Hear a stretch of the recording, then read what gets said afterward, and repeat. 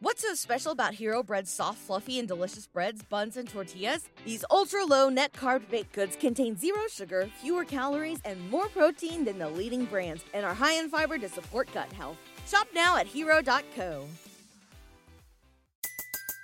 Everybody in your crew identifies as either Big Mac Burger, McNuggets, or McCrispy Sandwich. But you're the Filet-O-Fish Sandwich all day. That crispy fish, that savory tartar sauce, that melty cheese, that pillowy bun. Yeah, you get it.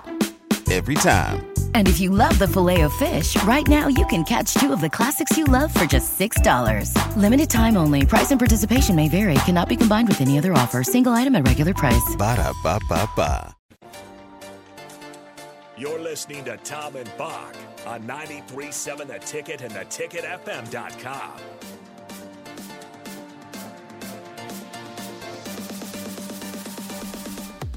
Welcome back. Final half hour of Tom and Bock. Tom Stevens here. Jake Bachhoven there. Cowboys Saints tonight. That'll be a decent watch. Yeah.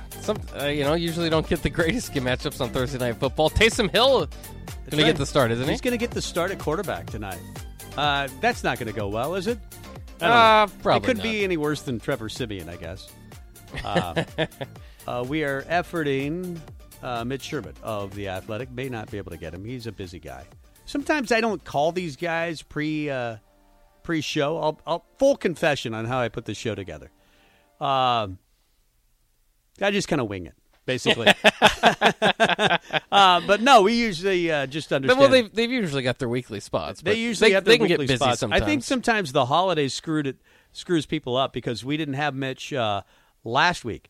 He can't do it now, but we understand. If we can get Mitch, we get him. If we can't get him, it means he's doing something that might be a little bit more important than this show. I suppose a few things are going on for him. But it happens sometimes because we didn't have him last week because it was Thursday, it was Thanksgiving. Oh, that's right. So everybody gets screwed up, I think, if that happens.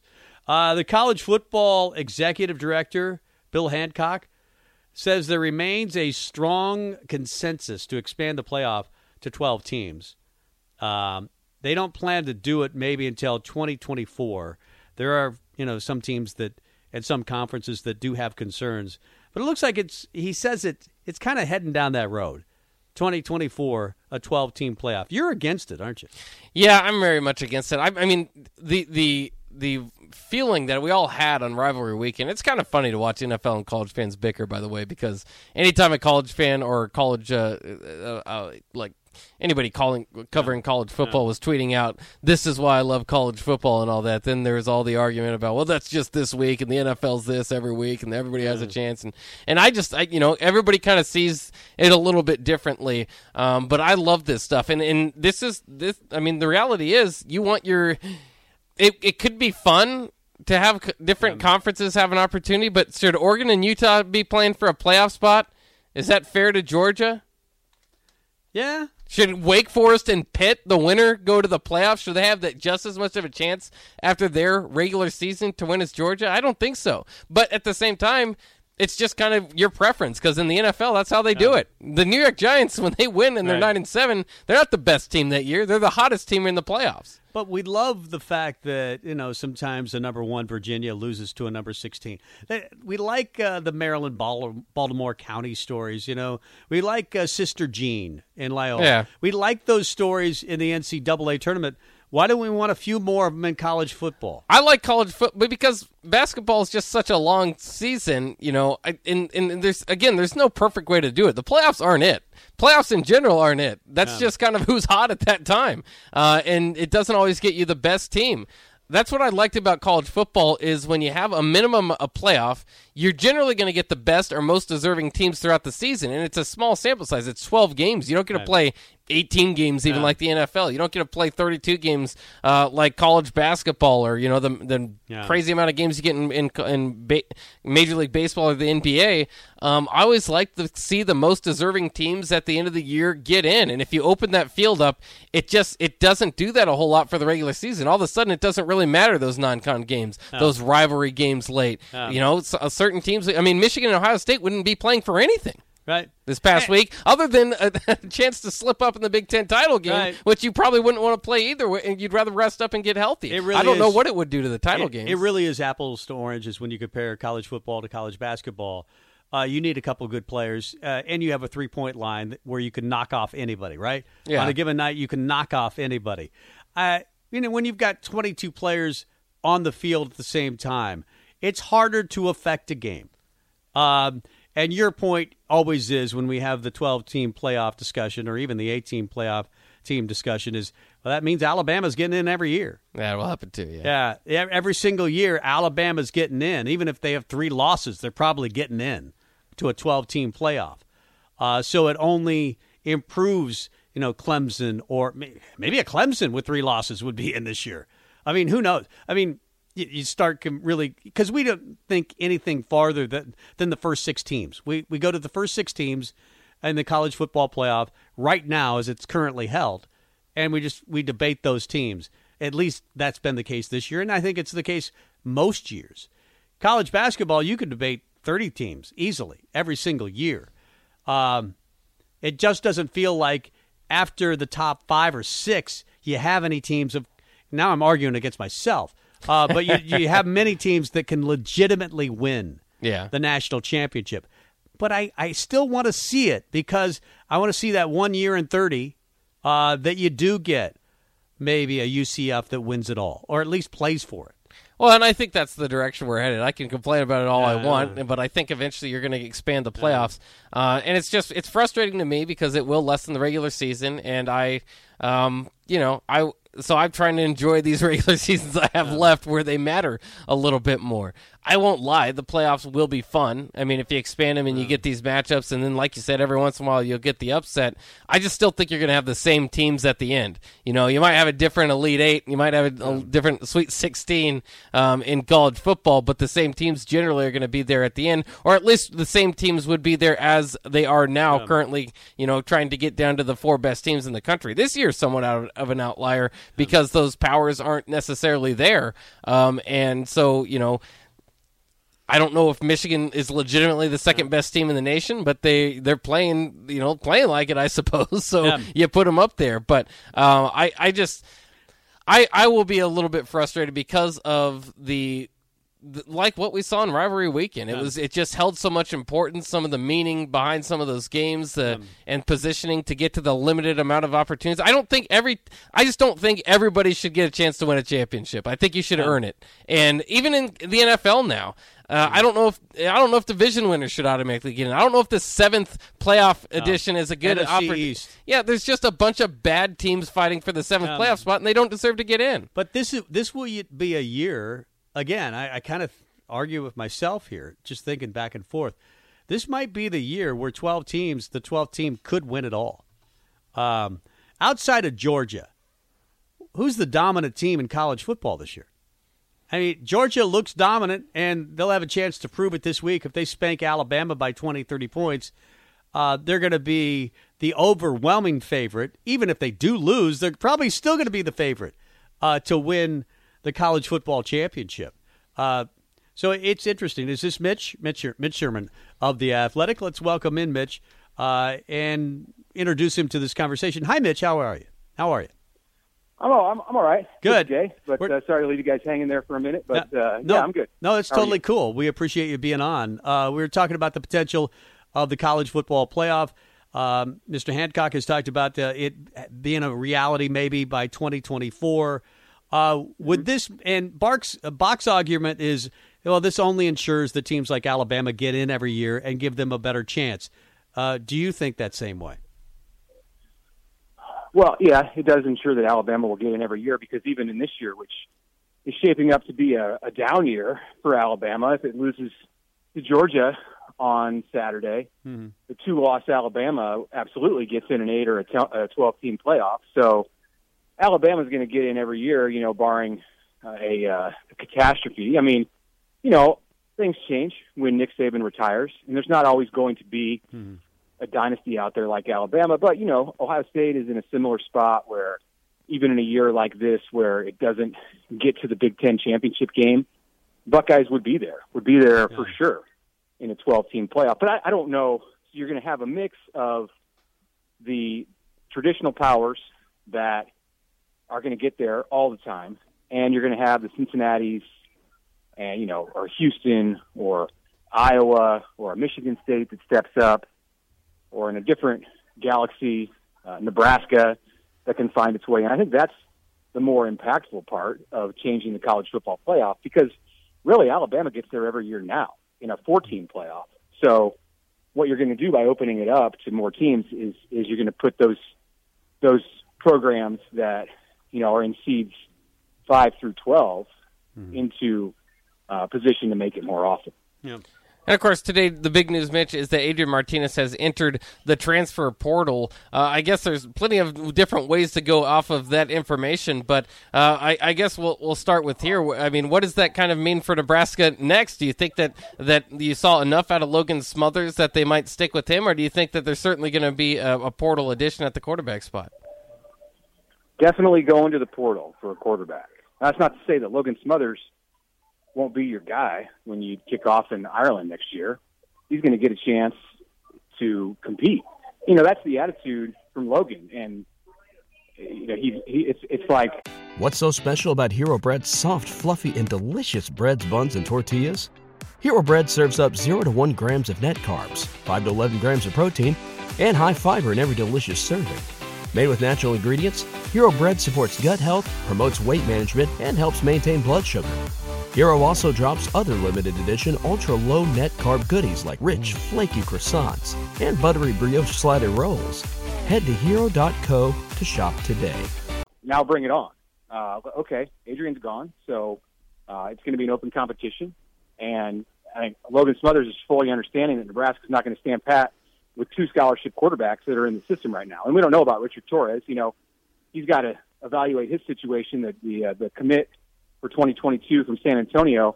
I'm sure he wants to know who the offensive coordinator is going to be, who his quarterbacks coach is going to be, before he signs in a couple of weeks.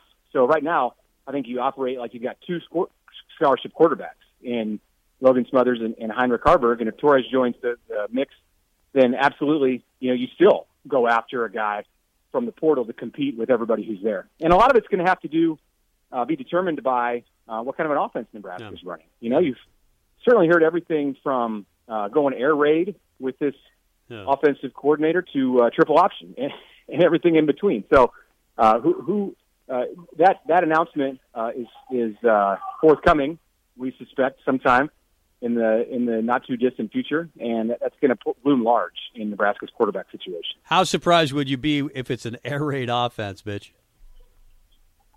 I would be surprised, but look at the linemen that Nebraska's recruited in this system. Guys who are big and tall with long arms. It's not exactly the kind of offense, the kind of lineman that you recruit if you're running the Nebraska '90s attack that Scott Frost ran. Then generally you have smaller, closer to the ground. Your Aaron Taylor kind of offensive lineman. Nebraska's had some of the biggest offensive line classes in the country. I don't mean in terms of numbers. I mean in terms of the size of the linemen, and that's generally to work well in pass protection. So they have to recruit to their personnel, because this isn't like a 3-year build where you can bring in the coach and then start to mold the personnel, and then a year later, really recruit to that system. They obviously have to do this in 2022. So in some ways, the personnel that they have in the system, especially up front on the offensive line, works just as well for a system where you air it out as it does for one where you run the ball a ton. Mitch Sherman of The Athletic is our guest. Scott Frost has mentioned that maybe he'll become more of a CEO going forward and give the car keys to the next offensive coordinator to run things. Does that mean the next offensive coordinator maybe goes to the portal to get his own quarterback or bring somebody with him? Yeah, I think first about bringing somebody with him, and that's an easy way to do it, because then there's a relationship already there. If Nebraska can find an offensive coordinator and quarterbacks coach who's got a guy in his program, maybe there's a head coaching change to that place, maybe there's not, and the quarterback wants to move on, to move to a bigger conference or move to a place with more exposure, or move to a place where he feels like the personnel fits in better, or whatever reason. Maybe he likes the position coach, the offensive coordinator that's coming. He's recruited by that guy, coached by that guy. I think that's what you have to look at first, and then if that's not an obvious match, and if there is no transfer to come with the next offensive coordinator, then you're going to the portal to try to find somebody, and you're looking at the personnel for sure that Nebraska has on campus, because I think Smothers and Harburg both have unique talents that could work in the right offense, and especially Smothers with the experience that he now has of having started a game in the Big Ten. I think that can be big for him as he goes through this off season and knowing exactly what he needs to work on and the level that he needs to get to be successful. Now, it's obviously a big uphill battle going from 3-9, but it's kind of the mantra the whole offseason has been, it's close. Well, I should say the whole season has been that it's close. And now, though, without Adrian, without Austin Allen, a lot of those guys on defense, it looks more like they're kind of rebuilding and piecing together things rather than building off of close. Would you say that's a fair assessment? I would, and I would say this is expected. After we got beyond maybe the Ohio State game, I had very little expectation that Adrian Martinez would be back with Nebraska in 2022. And I would say similar things hold true with the fifth-year juniors, the majority of the fifth-year juniors in the program, especially the fifth-year juniors who have a real opportunity to play in the NFL. Being in college for 5 years is generally the cap. And I know we had a different situation with a number of guys on the roster this year in 2021. But that came after a pandemic year where there were no fans in the stands, and I think those guys just didn't want to go out like that. Especially on the defensive side, it was a unique situation in that they felt like they really had the ability to take Nebraska to the next level, and they did as a defense. It just, Nebraska wasn't enough of a team. The offense, defense, special teams did not complement each other to the level that allowed Nebraska to get over that hump and win football games. But yeah, the talent is moving on out of Nebraska, you could say, at least at the start of this offseason. And we'll see what the transfer portal holds. Nebraska is going to need to make a significant net gain in what it brings in from the portal in comparison to what it loses through the portal, because all of these guys who are jumping to the NFL, and we haven't even talked about Cam Jurgens yet, who is a real possibility to leave as a fourth-year sophomore. It's going to take a toll on the talent level of this team, offensively and defensively. So, you're probably starting at a spot that's behind where Nebraska was at to start out this 2021 season when they get on that plane to go across the Atlantic next August. Mitch, some that we talk to say NIL money will really help Nebraska in the portal. Others say, other teams can offer the same thing. It's really not that big of a deal. Where do you stand on that? Well, some teams can offer more. If you're Texas and you've got a $10 million fund that is being created, or you're Alabama and something similar is going on, or Ohio State and it's bigger, then the portal, the lure of NIL through the portal is greater at some of those places than it is at Nebraska. And I would say Nebraska sits pretty well. It's going to be in the upper portion of college football in what it can offer transfers through NIL agreements, but it's certainly not at the top. And then you also have to factor in, when you're looking at transfers, just the situation of the school. It's not all about money. That's a new thing, and it's not something that schools have been able to offer to transfers in the past, and at least do it legally. But you also have to factor in the kind of situation that these transfers see themselves walking into. And there's just a lot of negative momentum around Nebraska right now. It's just the reality of it. This is a team that won 3 games and, now has lost its 4-year starting quarterback, and has other players with remaining eligibility who are opting to leave for the NFL, and it just had 4 assistant coaches fired, and maybe we'll lose a defensive coach or 2 if the right opportunity arrives for one of those guys. So they have to find a way, Scott Frost says, to turn some of that energy into positivity, and then you can start to sell that to guys in the portal and use that on top of what may be there through NIL opportunities. You get that corner turned, and it'll pay dividends. But at this point, it's kind of like trying to steer an aircraft carrier. Nebraska's got the 5 consecutive losing seasons that aren't exactly sitting well in in the minds and eyes of a lot of people in college football. Mitch, how much phone calls do you think Adrian Martinez is going to be taking? Is it from Power 5 type of teams? Is it from upper end Power 5 type of teams? Or is it more maybe a level below that? No, I think he's attractive to Power 5 teams. I mean, I think most people would recognize that if you put somebody with the talent level of Adrian Martinez onto one of the top teams in the country, that his production and his win totals would look a lot different over these past 4 years, and that a lot of it has had to do with the developmental program that's been around him, the way that Nebraska has used its players at the offensive skill spots, the amount of burden that it has put on Adrian Martinez's shoulders to be the main source of offense, the disharmony that has existed between Nebraska in its three phases of the game: offense, defense, and special teams. If you flip all of those things and put him in a program where those things are working for him and not against him, his record looks a lot different as a starting quarterback than 14-24. Talent is not the issue. The ability to move the ball and score touchdowns and be a great teammate is not in any way the issue for Adrian Martinez. I think a lot of his issues, and you can look at him and say, man, he struggled late in games and clutch situations. I think a lot of those things dissipate and go away entirely if you put him on a team that is doing things right all around him. Yeah. So teams will see that. And I think he'll get a lot of interest from programs that have won a lot more games than Nebraska at the Power 5 level over the last 4 years. Yep. Frost said that a number of different times over the last couple of years. We got to get better around Adrian. It never really happened at high enough level, that's for sure. Mitch Sherman of The Athletic. Great stuff. We appreciate your time. We'll talk to you again next week. Thanks, Mitch. Okay. Good to talk to you guys. Thanks. Mitch Sherman of The Athletic. I think some good points there on Adrian. He could be great at the next stop. I hope he is. I really do. Let's get to a break, come back, and have the pregame with Nick and Rico next. You're listening to Tom and Bock.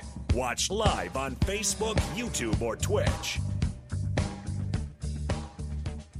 At Parker, our purpose is simple. We want to make the world a better place by working more efficiently, by using more sustainable practices, by developing better technologies. We keep moving forward. With each new idea, innovation, and partnership, we're one step closer to fulfilling our purpose every single day. To find out more, visit parker.com/purpose. Parker, engineering your success. What's so special about Hero Bread's soft, fluffy, and delicious breads, buns, and tortillas? These ultra-low net-carb baked goods contain zero sugar, fewer calories, and more protein than the leading brands, and are high in fiber to support gut health. Shop now at Hero.co.